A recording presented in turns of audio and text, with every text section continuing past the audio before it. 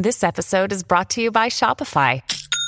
Forget the frustration of picking commerce platforms when you switch your business to Shopify, the global commerce platform that supercharges your selling wherever you sell. With Shopify, you'll harness the same intuitive features, trusted apps, and powerful analytics used by the world's leading brands. Sign up today for your $1 per month trial period at shopify.com/tech, all lowercase. That's shopify.com/tech. Dreaming of a better sleep? Tossing and turning is not your destiny. And Ollie is here to help. Ollie invites you to sink into sweet, sweet slumber to improve your mental and physical health and overall wellness. More than just melatonin, Ollie's ingredients help you unwind your mind for a delightfully dreamy drift off. Sleep is on the way at Ollie.com. That's OLLY.com.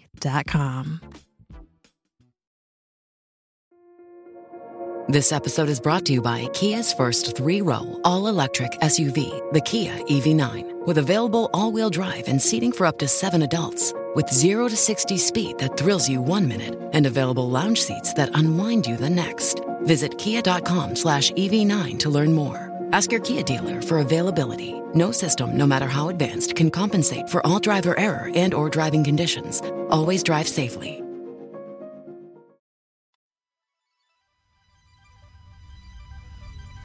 Open source code of any kind is an invitation to adversaries to understand how to game the algorithm for their own advantages.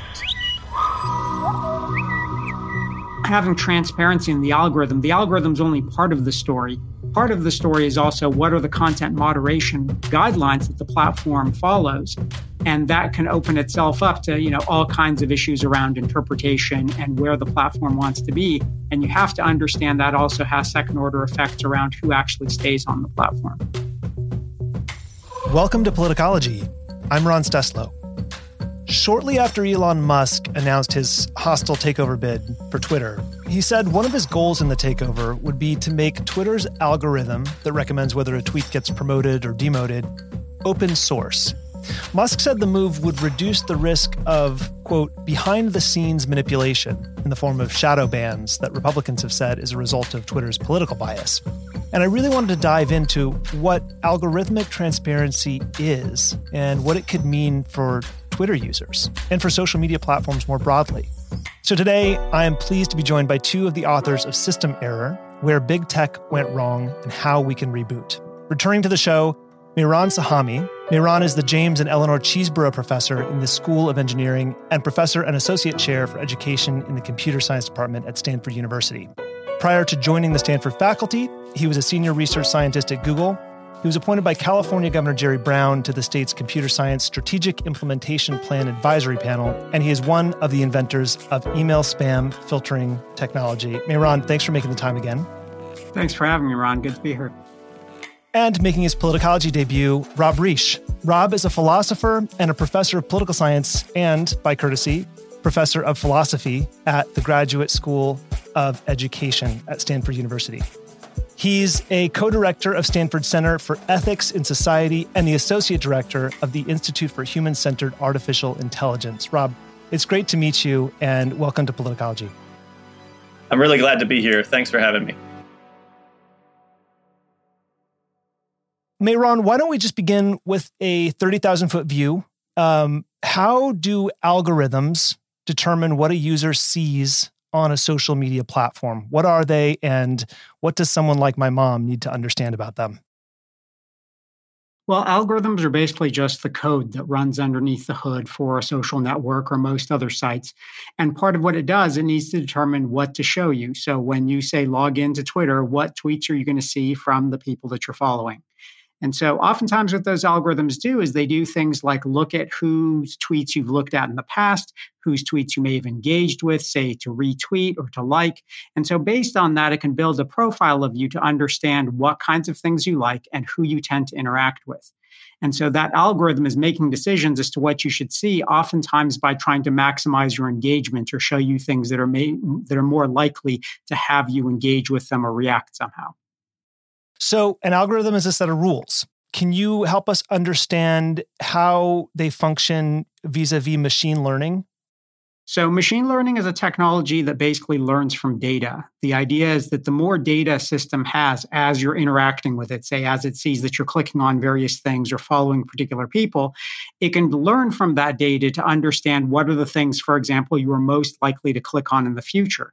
And so when there's new pieces of content to potentially show you, it can give a score to each one as, say, your likelihood of engaging with it, and then show you the things that you're most likely to engage with. And so really these algorithms are drawn or driven by the kinds of data that's available in the system, the sort of interactions that you have that create that data, and how much sophistication they want to have in terms of the mathematics underlying it to determine what those recommendations are. So what information would people be able to glean from the algorithms without having access to the underlying data Twitter uses to train those algorithms? What are the kinds of things that someone might be able to understand if they were told more information about what goes into determining the content that they see? Well, they could understand some of the factors that make a particular piece of information rank highly. So, for example, how much is prior engagement weighted? So how, for example, is a particular click or a like on a tweet actually weighted relative to, say, retweeting something, relative to commenting on something? And so it provides a lot of information about what are the interaction modes that someone can use to try to get their information recommended or promoted by the system. Okay, so Rob, this is where your expertise really comes in for me. When I sat down with Jeremy and Mehran in Stanford last year, they noted that some of the biggest takeaways from System Error, right, are that Silicon Valley has asked coders to take on roles that they're not really trained to do around decisions like content moderation. We're now talking about content that users see that is determined by an algorithm, which learns by a set of rules that are written by a coder, essentially. And that's been a big focus, obviously, on the way Elon Musk is talking about Twitter. But I want you to sort of color in the gaps here for us in terms of the ethical and moral and philosophical decisions that are being made sort of de facto by the people who are writing the rules of these algorithms. Ron, let's begin with the idea that's now familiar, but it's an important starting point, which is that no technology is value neutral. Technologists are necessarily and inevitably putting into whatever code they're writing, a machine learning system they're building, algorithmic curation system that exists, a set of values. Sometimes these values are quite explicit. We're trying to uprank content that is more likely to be engaging to the users. Sometimes the values are less explicit, and they involve things about wanting to downrank content that the company believes is either not socially valuable or politically controversial, perhaps. There's a whole variety of different things that might be going on. All right, so first thing that this suggests to me is that when tech companies achieve sufficient scale so that they have millions and possibly even billions of users, the values of the technologists who created the product become the values of the entire user base without any transparency into exactly how those values were chosen or whether or not the company sometimes even acknowledges that they're there. That's part of the controversy that Musk is addressing. Twitter's algorithmic ranking system has a set of values installed, and they're not especially transparent. If you wanted to learn how the curation algorithm works, why it is I receive my Twitter feed in the particular way it's shown to me, it's very hard to discover why that is. So I want to add one other really important point here as well, which is that the algorithm is the central feature of Twitter. While it's true you can set Twitter in such a way as to give you a chronological feed, in other words, the tweets that show up are just in reverse order of when they've appeared on the platform. Almost no one uses Twitter in that way and uses the algorithmic curation or the algorithmic ranking content moderation to see things. And for anyone who's used any social media platforms, not just Twitter, but I'm thinking of YouTube, I'm thinking of TikTok, I'm thinking of course, Facebook. The algorithmic curation is the platform in many respects, by which I mean the following. When Twitter says or Facebook says or YouTube says, We are just connecting users to each other. We are a system that is a neutral set of pipes. We make no judgments. So, Ron, if I were to call you on the telephone and you and I talk on the telephone, we're using the telephone infrastructure, and let's say it's AT&T or Bell or whatever, and you and I plot to commit a crime together, we've used the infrastructure, but no one believes that AT&T should be legally responsible for the content that traverses over the pipes. And that's a defensible point of view, even if the content is, as it were, illegal or offensive or objectionable. And then contrast that with, say, a newspaper or a magazine or a television show, where the employees of the company produce the actual content. So there's expectations about you don't defame someone, or you are trying to have an orientation toward fact, and you have a fact-checking kind of part of your company. There's an editorial system about what goes at the top of the show, what goes at the bottom of the show, what doesn't get put on the show at all. And all of those expectations about content provision are what we expect of those different outlets. Now, Twitter will sometimes say, we're like the telephone company. We're just connecting people. Don't hold us responsible for hate speech, misinformation, disinformation, or whatever else is on the platform. And that's false because of the algorithmic curation. They are putting a thumb on the scale of what we see and also what we don't see, and it's personalized. That's the important thing to recognize about any social network, YouTube, Facebook, TikTok, Twitter. The platform is defined by the algorithmic curation. That's its central function. Give us the experience that we get on the platform. And so inspecting that and scrutinizing that and understanding it is indeed essential to understanding the effect that Twitter has in the world or any other social network. And then getting more information about how the company makes decisions, how the algorithmic curation is programmed or coded to make decisions about up-ranking and down-ranking is essential to understanding the experience that anyone has on the platform. And that's where Elon Musk is right. Transparency in order to understand the value choices that are being made is indeed a reasonable expectation. But as I'm sure we're going to talk about, 100% transparency would also be a mistake. There's a certain naivete to saying you should open source the entire algorithmic curation system. Can you say a little bit more about that? What happens if it is completely open sourced and everything is made available, even if that's possible? How does that pendulum swinging all the way in the other direction end up creating more problems? Complete transparency is an invitation to adversaries to understand how to game the algorithm for their own advantages. So if you're engaged in deliberate misinformation or disinformation, and now you have a completely open sourced algorithm to understand what gets up-ranked and down-ranked, the adversary can optimize their own content on the platform for maximum engagement, which is to say to amplify misinformation, disinformation, and hate speech even more widely on steroids than is currently the case. Now, Meron can explain some of the details about this because this is not just a social network phenomenon. Open source code of any kind leaves the company vulnerable to adversarial uses because the transparency of the code is what allows someone to game the system.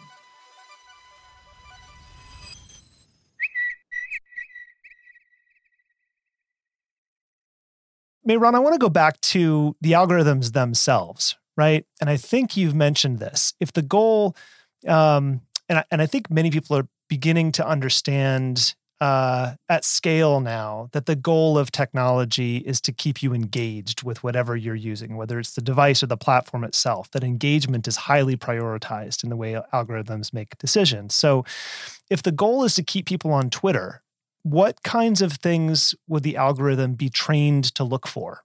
And maybe you can talk about this perception, that the Twitter says, if the user is conservative, then shadow ban the tweet. How accurate is that idea? Because I think that's what Elon Musk is tugging at. Well, I think there's a difference between just thinking about engagement and thinking about content moderation policies around things that would lead to shadow bans. If we do think about engagement, from that standpoint, it's what are the algorithms optimized to do? And so, if an algorithm is basically trained on data and it's trying to predict what are the things that are likely to engage you, what it has available to it is data on things that have engaged you before. So it's more likely to show you things that are similar to what caused you to engage with the system in the past. That has the potential to do things like create filter bubbles, that you get to see a lot more information that's similar to the information you saw before, or that the information you see comes from a smaller set of users from the people you're following, because they're the people you're more likely to engage with, because that's what the algorithm has learned based on your past behavior. So it reinforces that behavior because it's already gotten a strong signal that that's what you engage with. Now, at the same time, the folks at Twitter and other platforms want to try to keep the platform more or less, if they can, healthy. We can talk about whether or not how well they actually do that relative to engagement, because if all you had, for example, on a platform was hate speech, chances are people would eventually get upset and leave the platform. So they do need to balance these different factors between how do we try to moderate content and how do we keep you engaged. There is more of an editorial decision process in that content moderation piece. I think that's part of what Musk is trying to get at, is how do we think about that content moderation? And so when he talks about having transparency in the algorithm's only part of the story. Part of the story is also what are the content moderation guidelines that the platform follows. And that can open itself up to, all kinds of issues around interpretation and where the platform wants to be. And you have to understand that also has second order effects around who actually stays on the platform. Okay, so let's then dig into content moderation, because I think Rob painted a really nice picture of how social media companies are neither dumb pipes, right? Like the Bell companies that we broke up a long time ago and made into public utilities. And they are not publishers either, because they're not creating the content. They're somewhere in between. And I think this somewhere in between is one of the biggest question marks, not just from a technological standpoint, right? But also from a legal standpoint, because they want to have it both ways. They want to be in between because they don't want to be subject to the rules or regulations that might govern either one of those two distribution models, right? So how do you both think, and Ron, maybe you can lead off, and Rob, I'd love to hear your thoughts, but what would be a responsible approach to content moderation? What do you think are some of the things, and we can just talk about Twitter specifically, but feel free to open this up to Facebook as well or other platforms. But what do you think the role of these companies ought to be with regard to content moderation? How do you think they're failing, and how do they need to fix their practices? That's a great question, Ron. I think it's a question our Congress is trying to grapple with currently. I mean, if you look at the historical foundations for what we have, we come back to the Communications Decency Act, Section 230, which has been getting a lot of press recently, which is basically what grants platforms immunity from liability for the content that's actually published on their platforms. And back when the Communications Decency Act was passed in the mid-90s, this was a reasonable thing in terms of trying to promote the internet. Now there is all kinds of grappling with how do we try to modify or potentially repeal CDA 230 to make these platforms more liable, because there is this feeling that they are doing some kind of curation through their algorithmic amplification. So if you look at some of the bills that are in front of Congress right now, that's what the focus seems to be, is the notion of algorithmic amplification. And CDA 230 right now is written in a way that says if the platforms in good faith try to moderate content, that's what guarantees them immunity. So built into that already is a notion of platforms trying to do, quote unquote, the best they can. And people debate, what does that mean? Now, I think part of the transparency, I think it's a little bit misguided to say we should just make the algorithms open source as a way to achieve transparency. There's other ways to achieve transparency, like to say you have regular audits of algorithms for the kind of information that's being promoted by the algorithms, how it's being promoted, what its political leaning is. There are some academic studies that have actually looked at this, but if there were opportunities to be able to do more in-depth audits of the algorithm to actually understand what's being promoted, that gives us much greater clarity as to what users are actually seeing, rather than people trying to dig into the code of an algorithm to understand what's going on, that they won't be be able to anyway because they don't have access to the data that algorithm's actually used to learn the patterns that it's making predictions based on. So I think we need to think about richer and more nuanced ways of doing that auditing of algorithms and that transparency of algorithms, rather than just saying the most transparent thing is making the code available, because that's not actually as transparent as people think. Yeah, and it's also not solving any problems either, because your general audience is not going to be able to access that information if it's in code. So, Rob, how do you think about this, the content moderation piece? I want to add to what Mehran said. So I think of three specific kinds of approaches here that build upon the idea of an audit.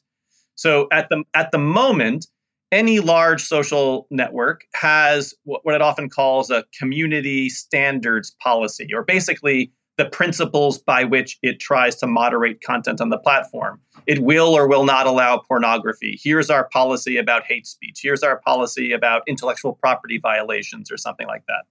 These are all typically quite transparent, and you get a sense then about the basic framework for content moderation, although there's no external opportunity to verify whether or not the actually given policy is how the content is moderated on the platform.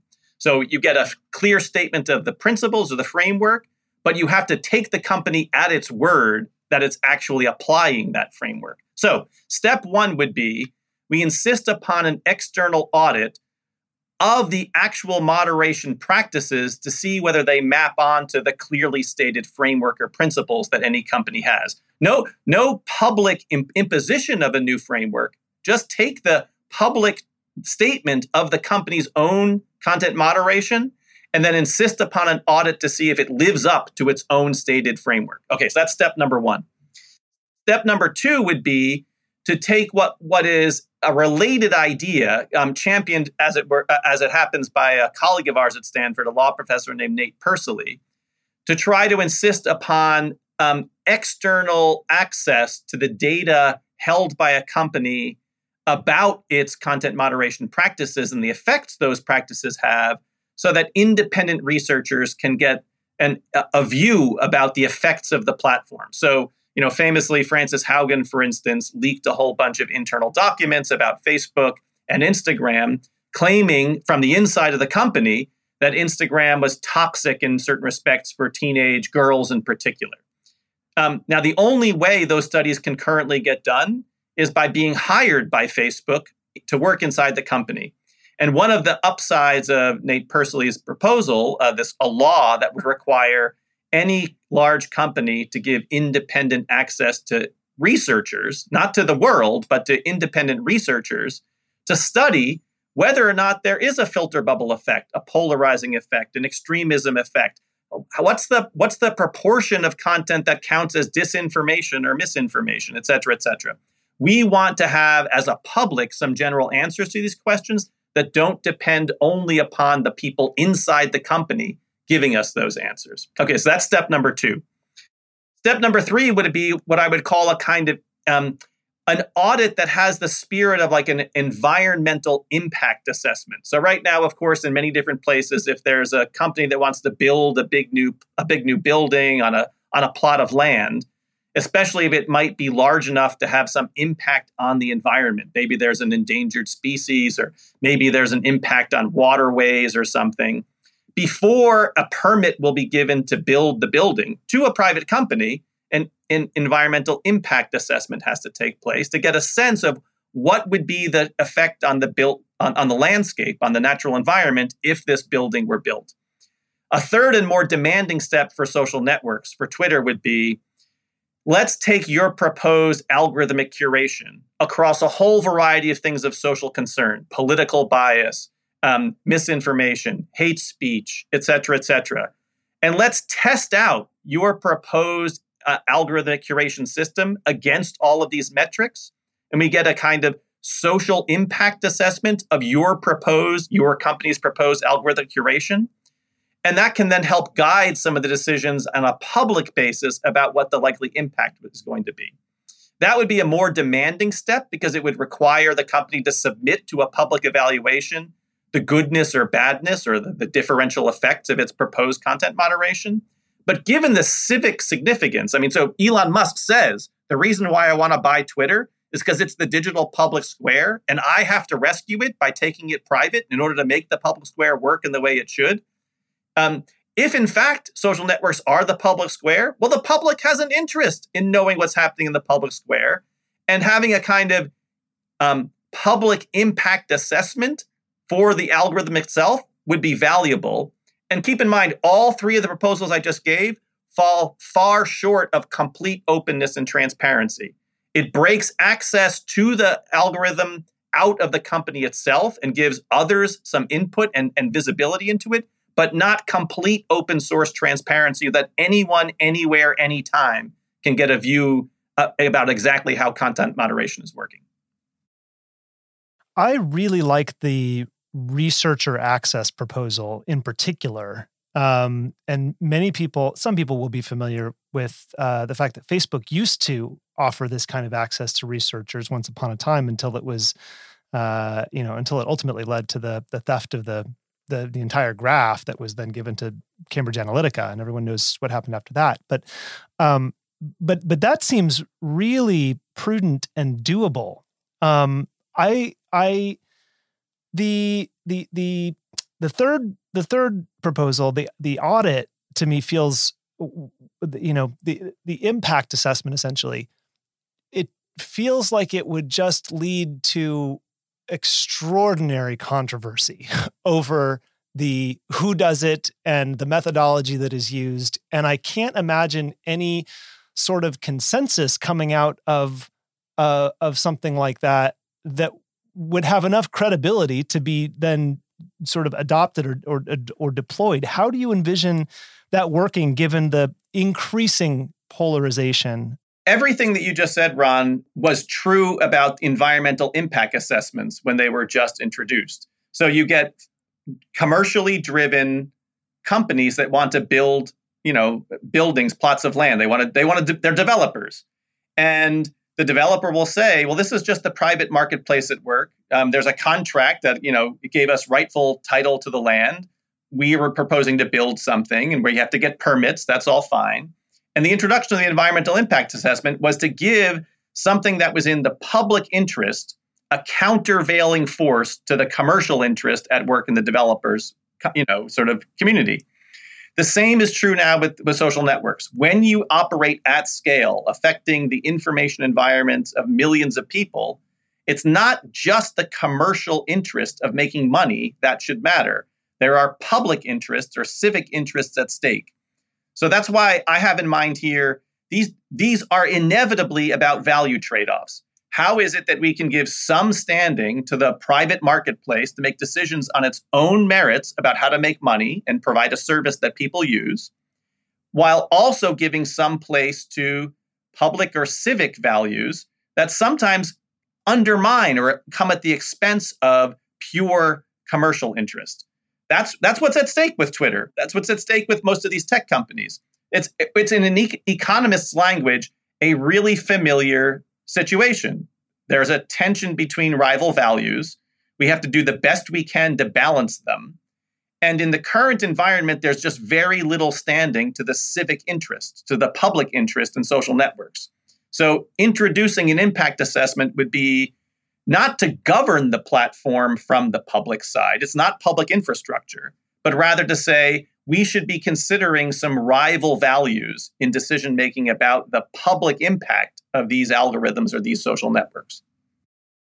Yeah. Okay. I mean, it makes a lot of sense. And even at a very minimum of beginning a robust conversation in the public domain that not on that platform, but about that platform with more understanding about what the implications would and could be. And presumably you would have, that process could be opened up to multiple parties or organizations or entities to participate in, as opposed to a single regulatory body that's going to say, here's what would happen for sure. That's right. Human rights organizations could weigh in. You could get information from marginalized communities who are disproportionately affected in certain ways by the amount of hate speech on a particular platform. This is not just the government coming in and telling a company what to do.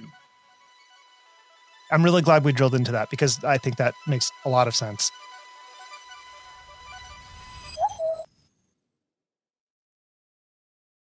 back to users being able to have some greater control over how they're served content on social media platforms. Mehran, what would it mean and what could it look like if users had more actual tools?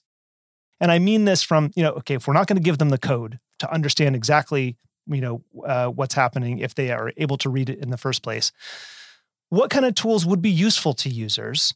And how could it transform their experience and then therefore the platform itself to have more control over what they're served?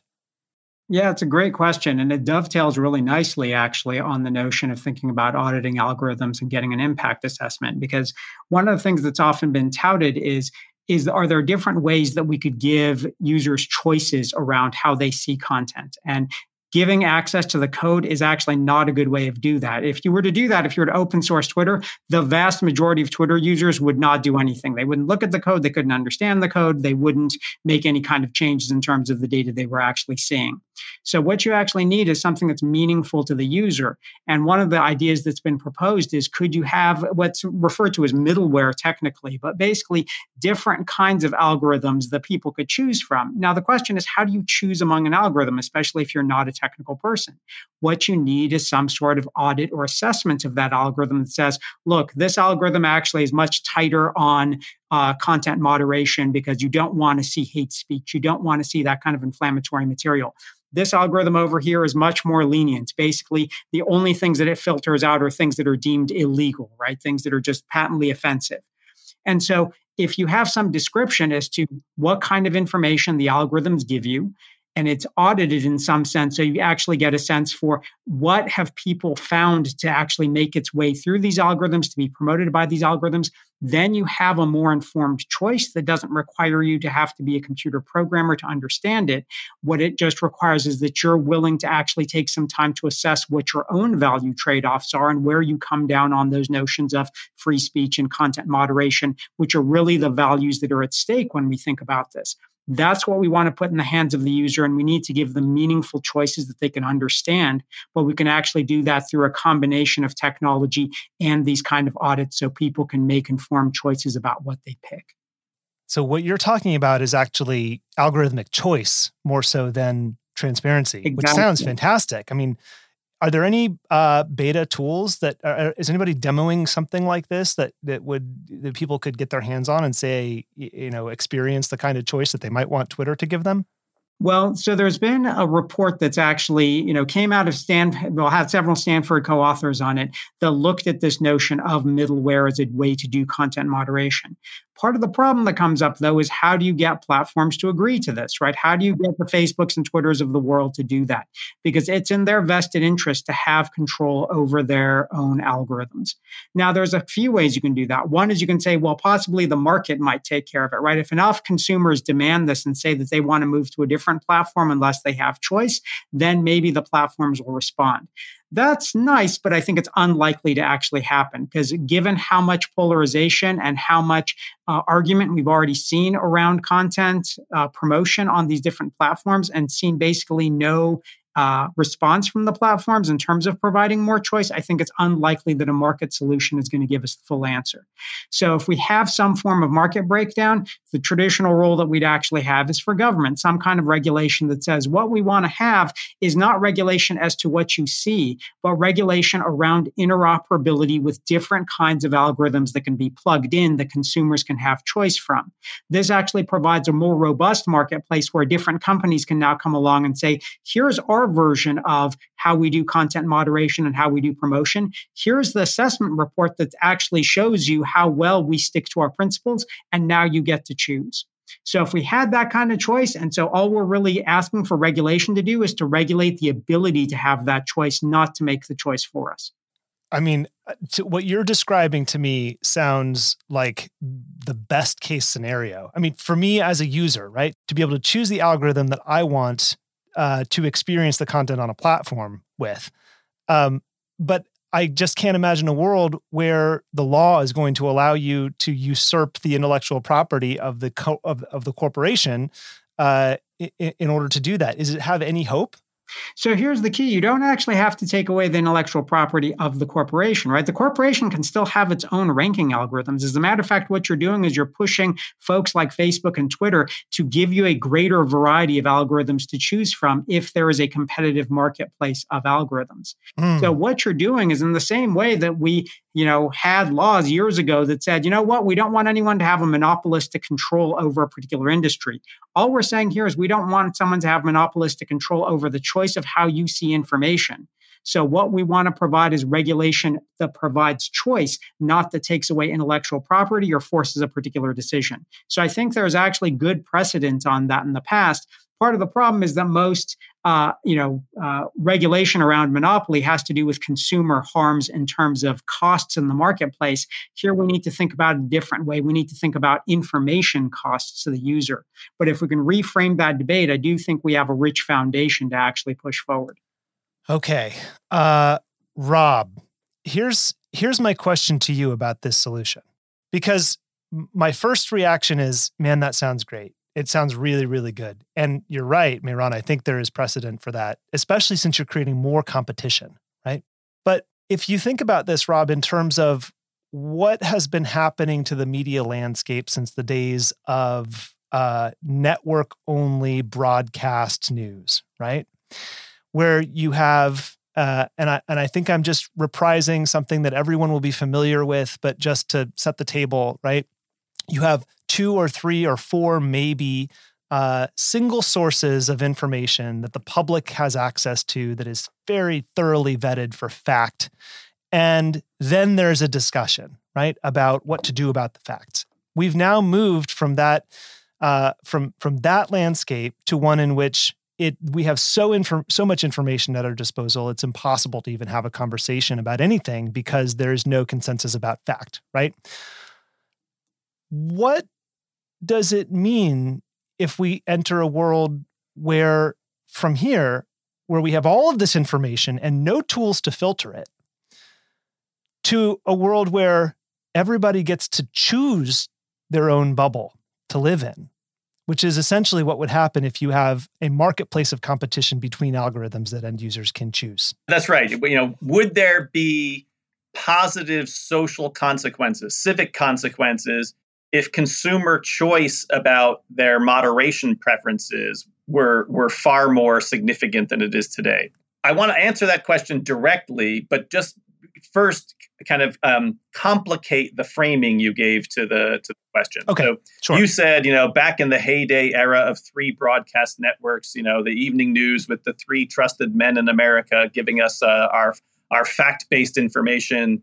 There was a kind of highly controlled nature of information provision. And now in the world of, digital information provision and social networks, we have content providers galore. And we've broken out of this highly gated system of information provision. Now, that conventional story has a lot of truth to it. But since we've been talking this entire time about algorithmic moderation, notice that in the current social network environment, we can point to 3 or 4 dominant players that moderate the information we get. There's Facebook, there's Twitter, there's YouTube, there's TikTok. And insofar as the core feature of these platforms is the proprietary algorithm that is moderating the content, it's not that much different than that old broadcast TV world in which the 3 trusted men of America gave you the news. Now it's the 4 trusted, not so trusted algorithms that provide our information environments. Yes, thousands and thousands of content providers, unlike the old world, but all of the content filtered through a very tiny number of algorithms. So that's the complication to the frame. Very fair complication. I follow. All right. So what would be different if, in fact, consumers, users, had far more control? I think you're right to express a deep concern. Will individual users choose civically beneficial feeds, so to speak? If I'm a user, do I want to see things that are on the opposite side of the political spectrum to the things I believe? Or am I going to say, no, show me the things that I are already familiar to me? Am I going to surround myself with comfort and familiarity? Or am I going to choose to prompt myself with contesting points of view. That is a legitimate concern, and we might get more polarization, more filter bubbles, more extremism than in the current environment. Total consumer choice, as it were, is not always a salutary thing here. And all I want to say here is that this is not a question of principle or philosophy. This is an empirical question. So let's run the experiment and see what happens. And the relevant baseline is not to a world in which there's like some utopian view about what the ideal content moderation provision is, but rather the relevant comparison is to what we have today in terms of polarization, extremism, misinformation, disinformation. Can we improve upon that through consumer choice? That's the relevant question. And let's run the experiment. Let's see what happens. I think that's a really good answer. It makes a lot of sense. I mean, you're right. It is completely empirical.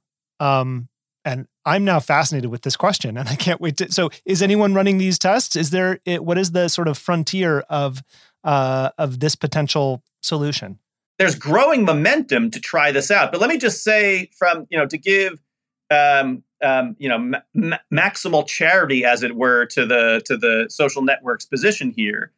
The concerns that they'll express about middleware, or the concerns that they'll express about various forms of algorithmic transparency or giving access to data to independent researchers, are going to be, hey, the European Union taught us, and now the United States is super concerned about privacy. And the idea of opening up the potentially personal aspects of a user's experience on the platform to independent researchers or to a middleware provider goes against all these concerns that we've been battered about privacy for so long. And we've now tried to put in place in the GDPR, for example, very strong privacy protections for data. And opening it up to other companies like middleware providers, or opening it up to users and saying, I can bring my social network with me to a different platform, even though the people in my network didn't consent to my data being transported over to some other platform, is a violation of the privacy concerns. So that's going to be at least one of the positions the social networks in their current mode take, to express concern about any of the things we've just been talking about. And that's not totally unreasonable.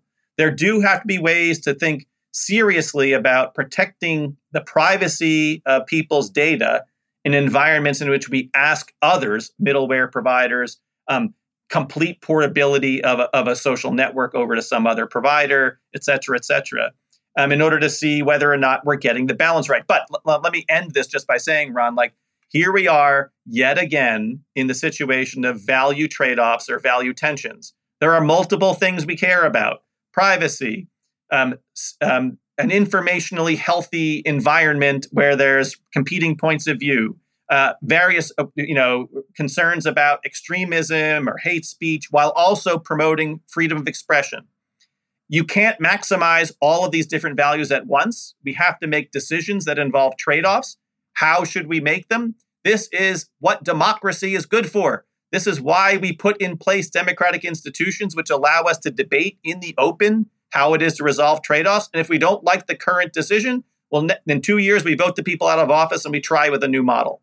That's why this is now a civic concern, is let's confront the trade-offs honestly and openly and say there's no optimal solution here. There's just a balance between rival values.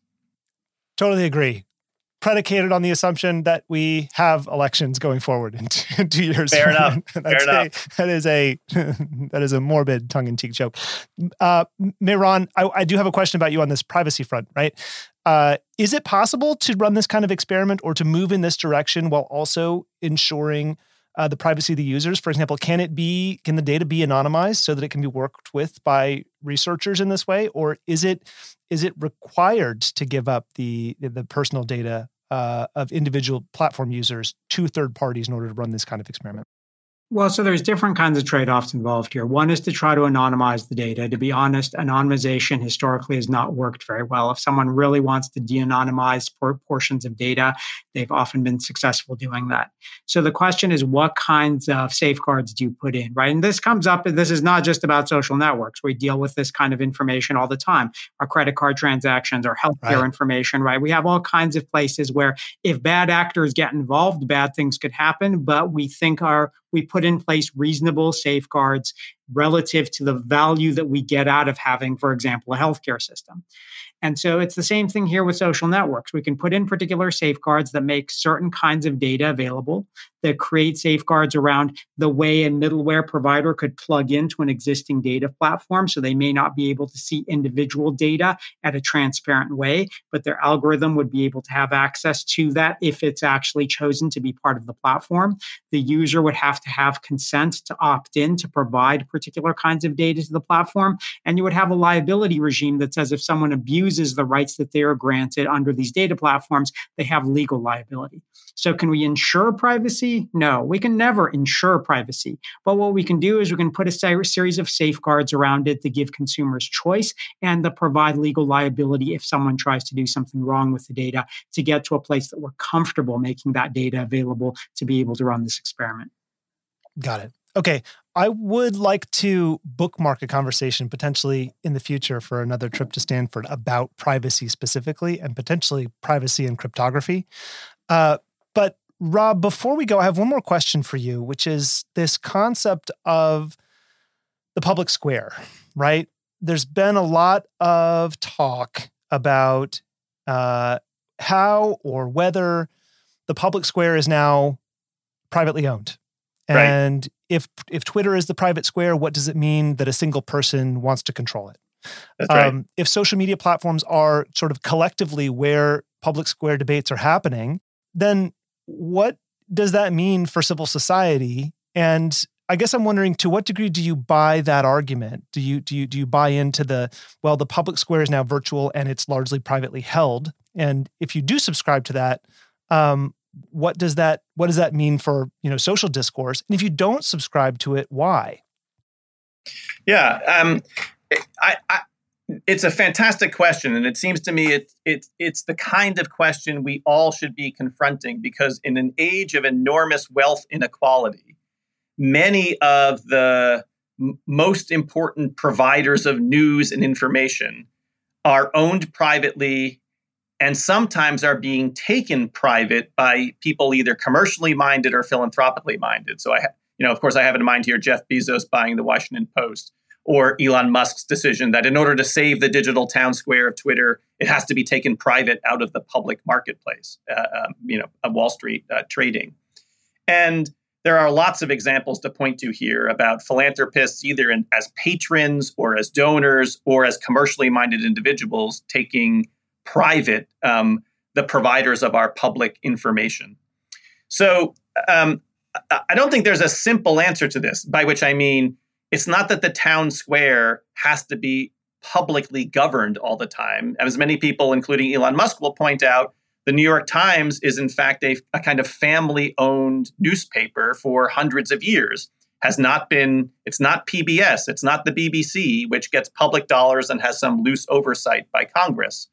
The same is true for lots of other kinds of things. There are Supreme Court decisions that have shown that private shopping malls, the traditional shopping mall that you go to, while you can't show up and protest inside the store, the hallways are functionally public squares. And so there's been oversight about allowing, freedom of expression, even though it's privately owned land.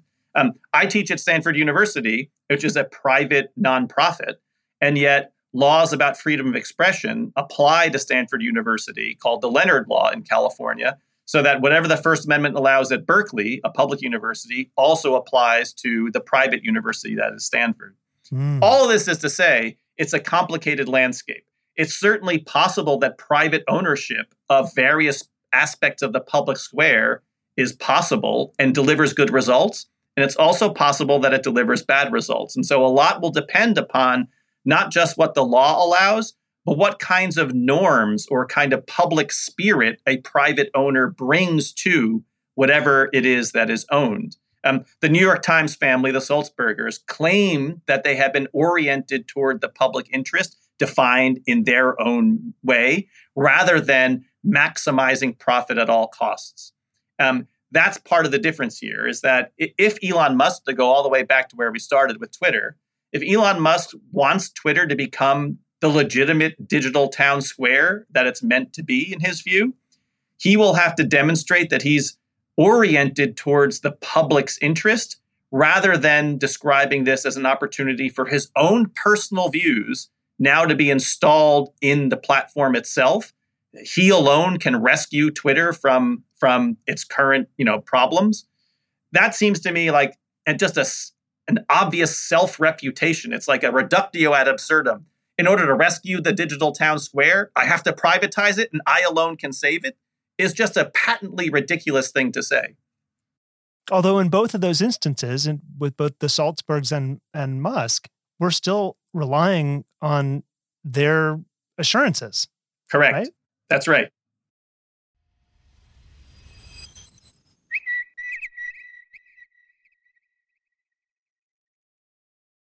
All right. I just have one lightning round question for you before I let you go, which is democracy up to the task in the information age?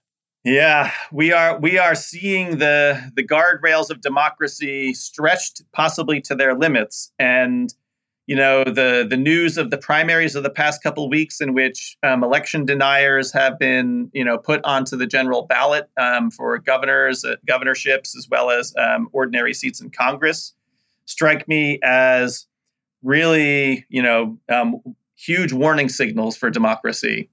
To put it differently, like the step number one of any democracy, from any standpoint of democratic theory, democracy depends upon the idea that there are shared expectations about competition for public office, and that if you lose, you recalibrate, you reorganize for the next election, rather than try to change the rules of the election to make it seem more likely for you to win. So democracy's most elemental feature is a peaceful transition of power, in which simply asserting one's power to stay in power is the thing to avoid. And we are dangerously in the zone of the brute assertion of power to reorient elections so that minority interests can stay in positions of power. I have to say that the next 3 or 4 years in American democracy are going to be the severest test we've seen yet. And there's good reason for hand-wringing. And the work of journalists and of ordinary people to speak to each other across partisan lines is the most essential thing before us. In that spirit, Rob, I hope we can do more of this, maybe another conversation in person when I come to California. But it's been great to visit with you both, and thank you for making the time today. Thanks very much. Thank you. Thank you to everyone at home and on the go for listening. Podcasts tend to grow based on word of mouth. So if you want to help more people discover Politicology, you can share this episode or one of your favorites with your friend group, your family, or your colleagues. If you have questions about anything we've talked about, you can reach us, as always, at podcast@politicology.com. And even when we can't respond, we do read everything you send us, whether it's an episode idea, a guest recommendation, or a simple note about how the show has impacted you. And we'd love to hear from you. I'm Ron Steslow. I'll see you in the next episode.